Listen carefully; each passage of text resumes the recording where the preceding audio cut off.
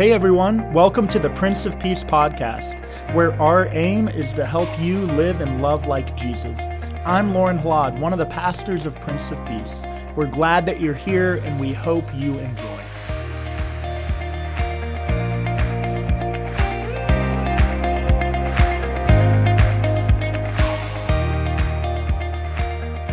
Hey there and welcome to another midweek conversation. I'm Pastor Lorne, joined by Pastor Jonathan Eilert. Hi there, Pastor Lorne. Hey good to there. Be with you again. It is good to have another conversation here in support of our Lenten journey this season.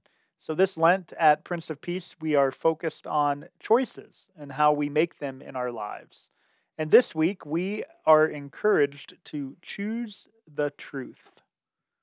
And the truth we found out this Sunday is that Pastor Lorne loves cookies. I think that's the main truth we took away from our sermon this That last was week. my main illustration, and I'm glad you got the main point. Yeah. Mm-hmm. And if you want to glean one or two additional things, you might want to listen to the sermon. No, it was a great message on choosing the truth and how difficult that can be at times for us and how we can really struggle to choose the truth. And oftentimes it seems like we're running from it. And it's one of the things we want to talk about. But I think also, we talk a lot in the journey this week about how that plays out in our own lives and in our relationships. But I think also there is just that bigger question of what truth is and how do we even find the truth, choosing the truth, but what is the truth often? Right. I think it's a very timely thing for us to be focusing on. I think a lot has been written and a lot has been said recently about fake news and confirmation bias. How do we know what really is fact or fiction, right or wrong? What is true? And so I think a fun way that maybe we can even enter into that conversation today is by playing a little game. Oh, really? What kind of game should we play, Pastor Well, I think Lorne? we should maybe play two truths and a lie to see, can we discover the fake news in each other's lives? I like it. All right. All right. So we've got our list here, two truths and a lie. Do you want to go first or do you want me to? You go first. All right. Two truths and a lie. When I was born... Lie. Oh, wait, no. When I was born, my parents almost named me. Gilbert. Gilbert. My parents almost named me Romeo.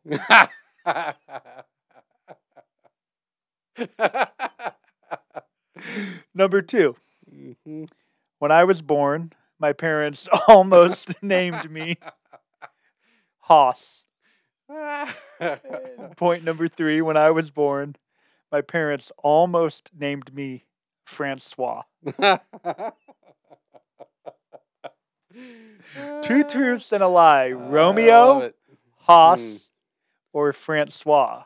I really hope you're sending this link to your mother to listen to this podcast. I'm sure she's listening. That's good. Yeah. Can you imagine, though, for a moment, before you even answer? Pastor Romeo Halad. Pastor Francois Halad. Pastor Haas Halad. Your dad coming from over in my neck of the woods, closer to the Ohio Valley, I could see Haas maybe. Mm-hmm. But my gut and I guess my real hope is that it's Romeo, because that way I could just make that your nickname from now on. So, is the truth or the lie? It's truth. Romeo being the truth. Ding, ding, ding. Yeah. My mom quickly vetoed that. She said, we're not naming him Romeo. But that was my dad's idea. He thought it was a really cool name. Yeah. I love it. Yeah. All right. So which is the other truth? Or which one's the lie? Haas or Francois? What, they're both considerations? Yeah, there's two truths and a lie. Oh, two yeah, truths and right. a lie. I got to revise my thing. Okay. I was doing one truth and two lies. All right. So Francois or Haas? Haas. Oh, man. I mean, you think Lorne is a weird enough name. I mean, consider these others. Yeah. Francois? Is the truth. Ding, ding, ding. Where on earth did that come from? I have no idea, but I thank God every day that I wasn't named Francois. My mom was like, "We're not French." Yeah, Like exactly. I don't Yeah. understand. Like we're not. But he thought that was a really suave, my dad, a really cool Francois. romantic name. You get all the And ladies being Francois. but But that's real. Romeo, I mean, that's the other romantic name Exactly, already. Romeo, So Romeo. But no, my dad wanted his little boy to be some romantic. I But can't even make that your nickname. I no, can't, I like know. Romeo, I can work with. But Francois, yeah, no. But yeah. Haas, no. I wasn't. That was the lie. I was not almost named Haas, but I Good. was named Lorne after Lorne Green from Bonanza. Yes, I knew So that's that. why I threw Yeah. in the Haas as another Bonanza Yes. name. Uh-huh. Yeah. All right, your turn. Two truths and a lie. All right, so I've got to come up with another truth now because I wrote down. Oh no, I did do that right. I did do it right. All right, never mind. I got this. So I wrote my two truths and a lie in relationship to an announcement that we can make today that we are going to be going to the Holy Land next year. Uh, we're going to be going February 6th to the 16th, That's right. and looking forward to that trip. Come along with Pastor Lorne and me to the Holy Land and see a lot of wonderful sights. And I was thinking of this things I've done in my travels, church trips that I've taken abroad.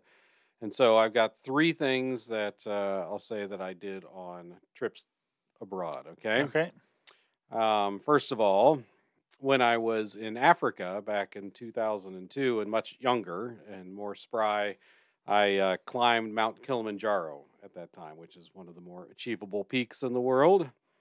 Um, and then, second of all, when I was in Haiti, I jumped off of a waterfall in Haiti. Mhm. And third of all, I smoked a hookah pipe in Palestine. Okay. I'm going to say that you did jump off the waterfall. Yes, I think you knew that one. Yes. Yes. Okay. I did not, though, really jump off of the true waterfall, which was the next level up that crazy people like Yeah. Rick Barger go and jump and dive off of. Right. I went off the little waterfall, Okay. but it still was technically a waterfall and a lot of fun. So, what is the lie? Smoking a hookah pipe in the Holy Land or climbing Mount Kilimanjaro? I think the lie is climbing Mount Kilimanjaro. You are correct. All right, you didn't have time for No, that. no, that takes it. It is a. They do say it's like one of the most achievable peaks, but it still takes several days, and we Right. did not take that kind of time Right, when right. we were there. There we Would go. like to do that someday. Yeah. But, yeah, we were. I flew out of Mount Kilimanjaro Airport while I was there. There you So go. we were overlooking the mountain, but no, Mhm. no. But I did smoke a hookah pipe for the first. That was kind of fun. Like, Yeah. just always, they've got those humongous things and flavored tobacco. When we were sitting at lunch one day with our group, our bus driver ordered a hookah. That's like you ordered off the menu, right. And so he got one. So I said, "All right, I need to try this. See what all of the hubbub is about." And yeah, it still doesn't do it for me, but it was Right. good to say I've tried it. Right. Yeah. There were no mind-altering substances in that No, this hookah. was I just want straight to up clarify tobacco. to our Prince of Peace, Straight up tobacco. Pastor Jonathan said he smoked a hookah. What's a hookah? I can just see one of our beloved members Googling right now. I think it was a lemon tobacco thing. Yeah. Yep. Well, we must know each other pretty well because we got each other's answers here. We could spot the lie. Yeah. But it's not always as easy in our culture Right.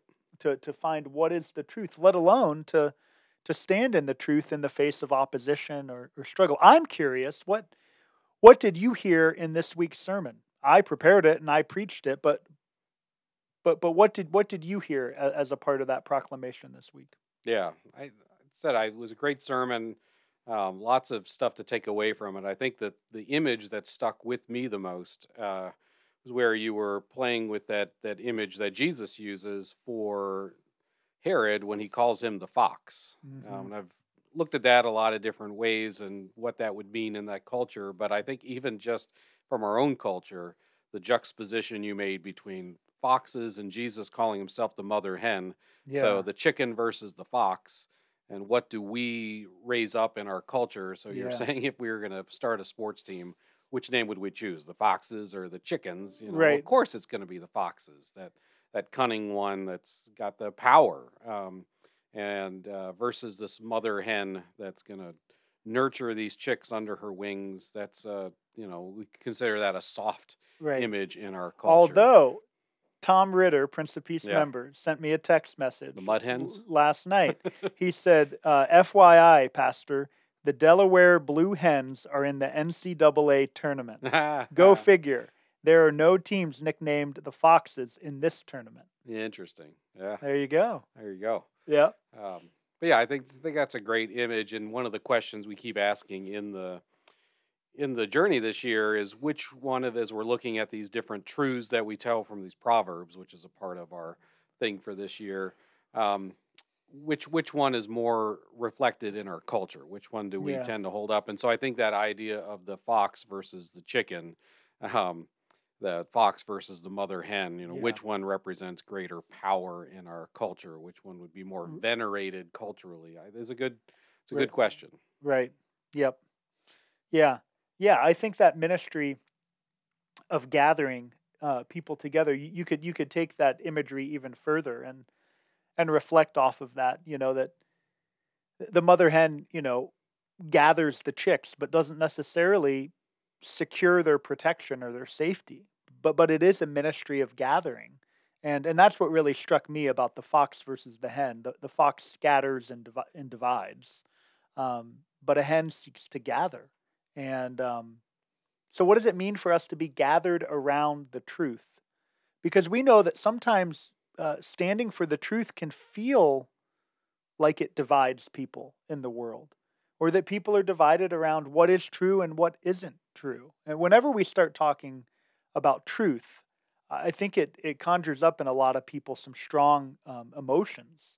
And for the last couple of years in our society, there have been a number of things where it feels like we've gone through a collective time of just truth telling, listening to people's voices who maybe haven't been heard or listened to for a long time in the mainstream of our society. What does it mean for people to speak their truth? And when is that helpful, and when is it not helpful? Right. Jesus speaks his truth, but he's always still at the same time seeking to unite people around it. And I think that's where sometimes speaking the truth can be used in a negative sense, or when people are saying, I want to speak my truth, but they're doing it with the intention of dividing people. Right. And so what does it mean for us as people of faith to speak truth, to stand for justice, what we believe, what we proclaim, but to do it in a way that is always making room for people to be a part of the chicken coop, so to speak. Yeah. I think one of the key pieces for us always, and this has been a value that we've lifted up here at Prince of Peace for a long time, is the relational connection that we have to others. And how do our relationships come into our understanding of what is true and what isn't true? And because we can hear things from a broader political perspective, and we can choose our side, and we're going to choose to listen to this narrative over that one. But when it's someone that we care about that is actually experiencing something, what does that do to our? And it's fascinating, even how much that can even break down at times. If you listen to some of these stories that are coming out right now, and just terrible, tragic stories in Ukraine of people who have parents in Russia, where the disinformation is so thick.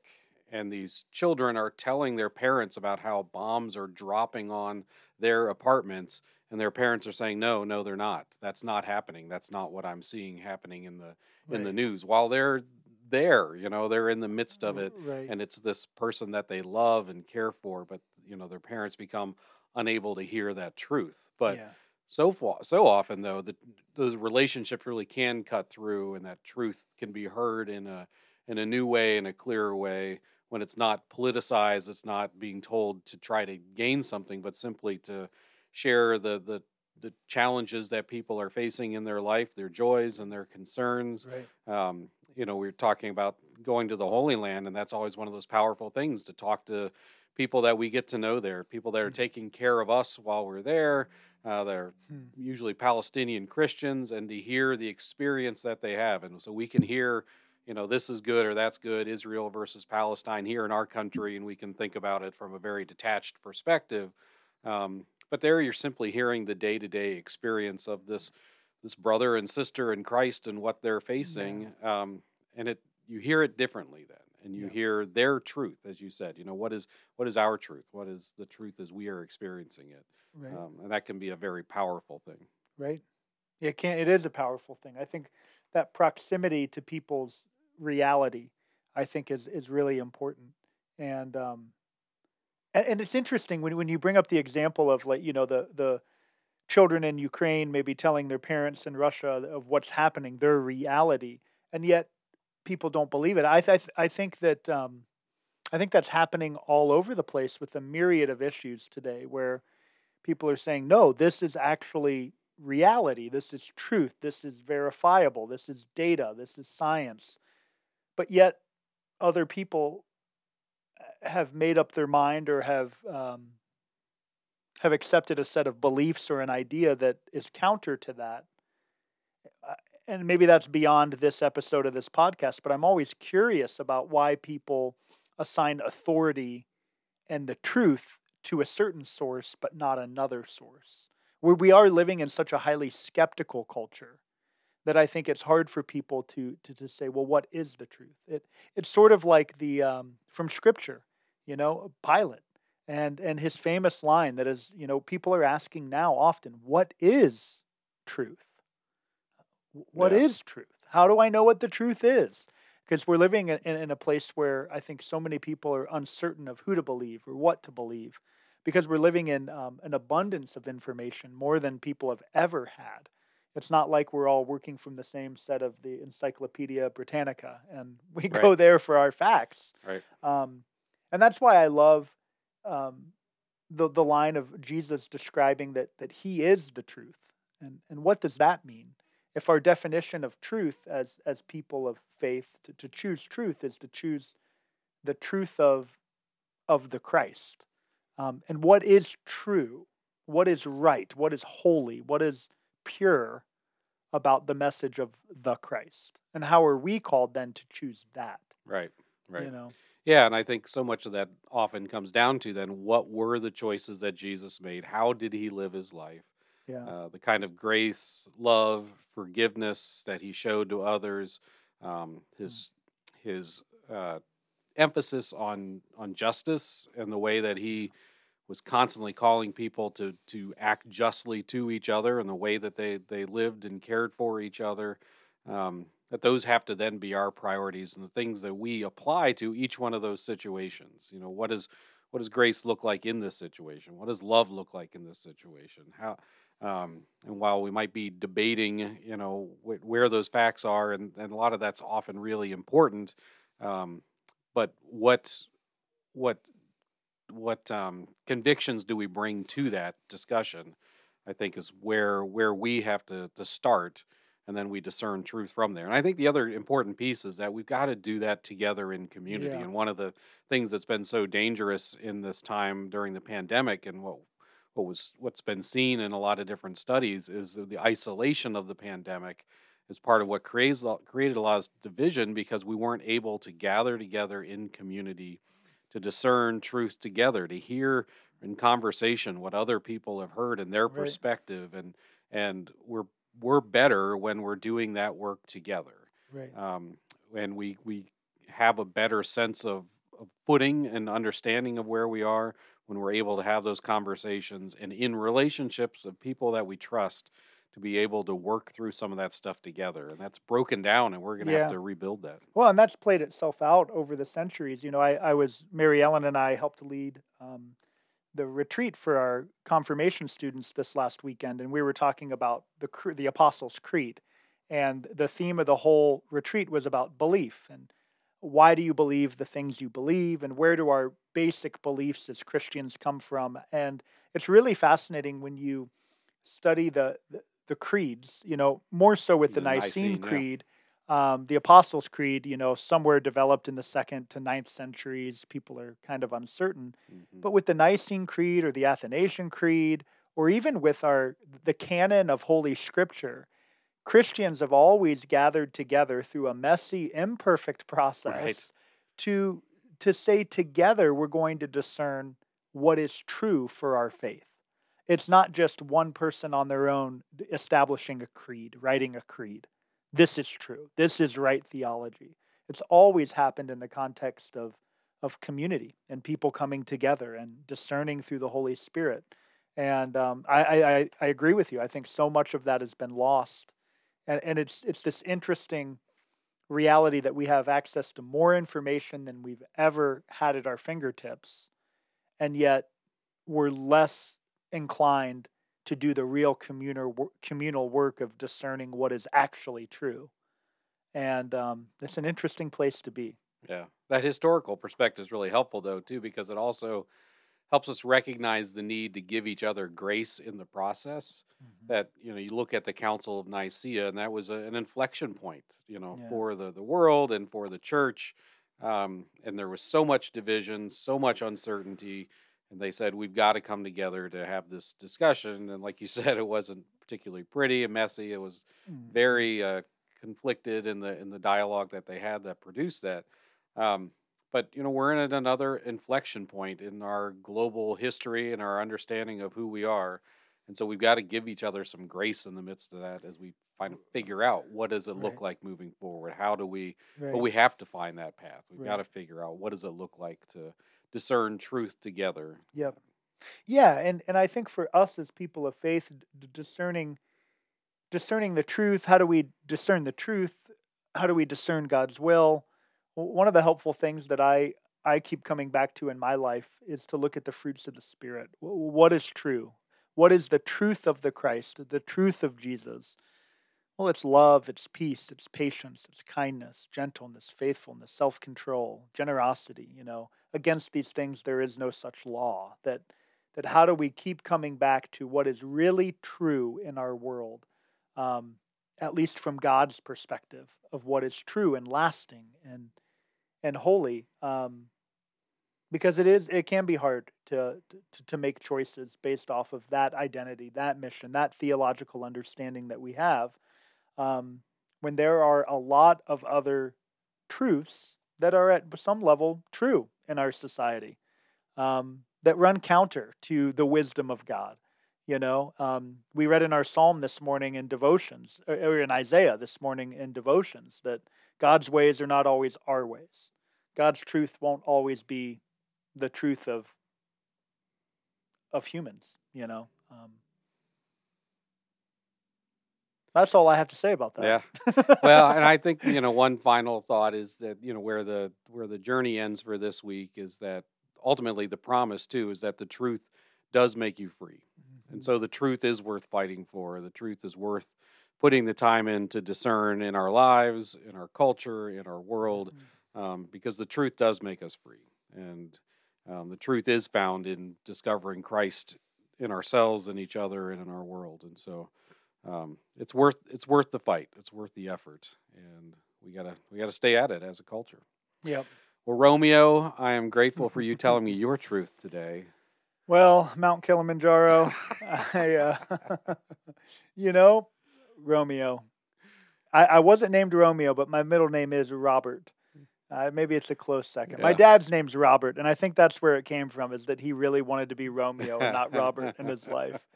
He just wanted to be a whole lot cooler than he was, and he wanted to do that through me. That's a beautiful thing. I'm really glad that I never thought I'd say it. I'm glad my name's Lorne.